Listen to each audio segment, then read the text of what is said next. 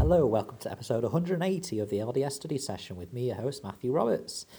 Today, I wanted to have a little dive into the face-to-face event with Elder Gong and the general officers of the church, who gave a bit more clarification over the upcoming changes to the children and youth program of the church. Yes, so Elder Gong, well, this is actually kind of a week and a bit late now, because in the UK, obviously, this face-to-face happened in the middle of the night. I didn't watch this live, and actually we had a kind of little gathering with the parents and children who these changes affected, the children and youth, at our chapel for like kind of a little evening get-together to listen to the broadcast and then kind of discuss where this would go forward with us. So Elder Gong, obviously of the Quorum of the 12 Apostles, was joined by Sister Joy D. Jones, the Primary General President, Sister Bonnie H. Corden, Young Women General President, and Brother Stephen W. Owen, the Young Men General President. And they kind of outlined further details for this. So, you know, I think that a lot of the key messages we already knew from the Fifth Sunday broadcast from President M. Russell Ballard and the general officers of the church, the same general officers that met with Elder Gong to share this. But that is clearly that first, that there is a worldwide group of peers that seek to follow the Saviour Jesus Christ. These are three things really that he picked out. And I'll just quote from Elder Gong here. He said, quote, "First, the new program gives you each other a worldwide group of awesome peers, each seeking to follow our Saviour Jesus Christ," Elder Gong said. Second, the new program brings together your gospel learning, activities and service and personal development as you choose to grow and serve. And third, the new program helps you invite God into all aspects of your life, individually, in your family, classes, quorums, and you will be blessed as you plan and participate, make new friends, and have fun, close quote. So, yeah, and this links on in a minute to something quite exciting, which I'm looking forward to having a look at and breaking down, which I'll share in a moment.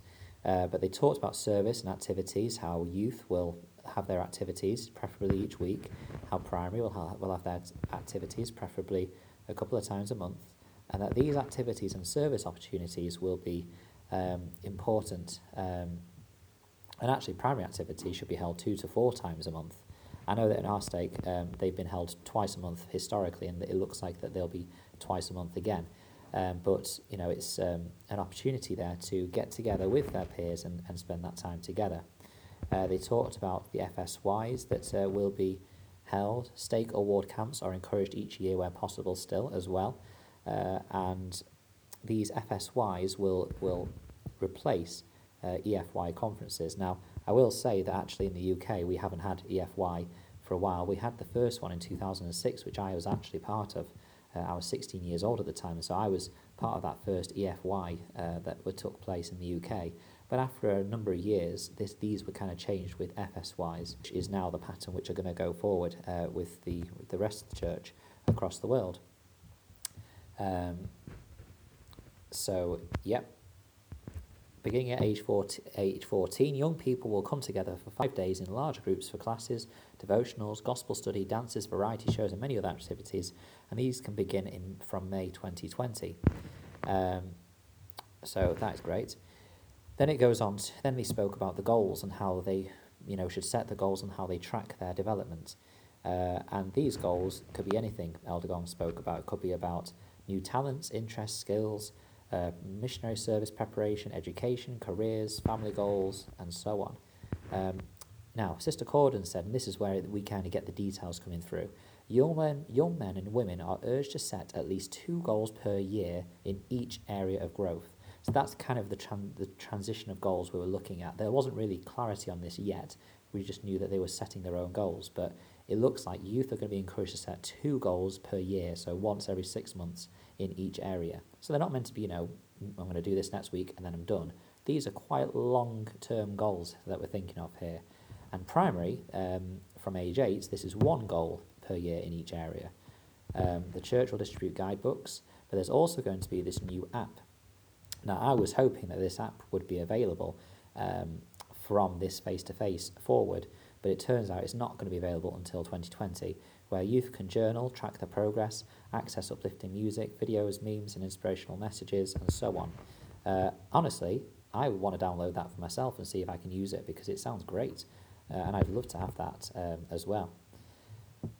Now, this app that was mentioned, another reason why I'm really excited about this Gospel Living app is obviously it talked about being able to set goals, make plans, track progress, and have inspirational thoughts. But also, there's activities in there, and there's also messaging available between family members, quorums, and classes. It's not necessary for participation before people say, well, what about those that don't have smartphones and so on? So, you know, you don't have to have the app to do this program, but obviously it's going to enhance it brilliantly, particularly in youth where you can message between your peers.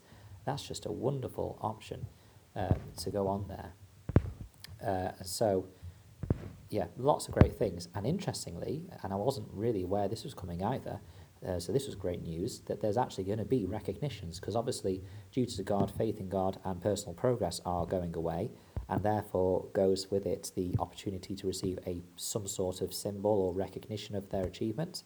Well, if they engage with the program, children turning 4 will still receive a green CTR ring.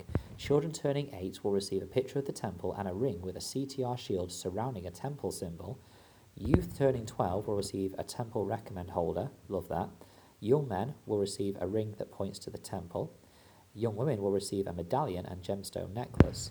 And then young men turning 18 will receive an oil vial. Great idea.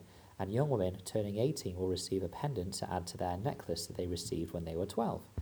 And so basically, they receive that if they are just taking part in the program. That is just, you know, you've reached this milestone in age, you get this because you're taking part in this. Youth that reach these goals and basic expectations can also receive 2 additional emblems before completing their time in Aaronic priesthood quorums or young women, a certificate signed by the First Presidency and a Christus in a crystal arch, which sounds amazing.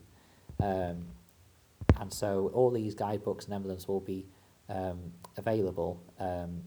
The guidebooks by January 2020 and the emblems by mid-2020. And of course, this all links into the Come Follow Me. It links into all the things that have been brought in the past couple of years, which means that all these things are being brought into one, which is exciting. Young men get an Aaronic priesthood quorum theme as well, which of course they've never had before. And so young women will be encouraged to recite their kind of, well, it's not an anthem, but their theme or their motto, and the Aaronic priesthood will be invited to stand and recite an Aaronic priesthood theme as well. I'm not going to read it all now, but you can easily find it if you Google Elgon face to face or even Aaronic priesthood quorum theme.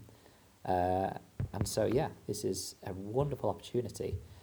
Unfortunately, adults can't receive the emblems, but I was quite excited anyway. And the fact that my son, who is 7, turning 8 next year, who gets to be a part of this journey right from the beginning, is a great and wonderful thing. And so, yeah, that's really the headlines from the face-to-face, but I would really encourage you, if you haven't listened to it yet, to just listen, because it gives a lot of detail and a wonderful description of what is going on. I hope you enjoyed this study today, and if there's anything that you've been studying, please share it at MattSRoberts90 on Twitter, or email ldsstudysession@gmail.com. Thank you very much for your time, and until we meet again.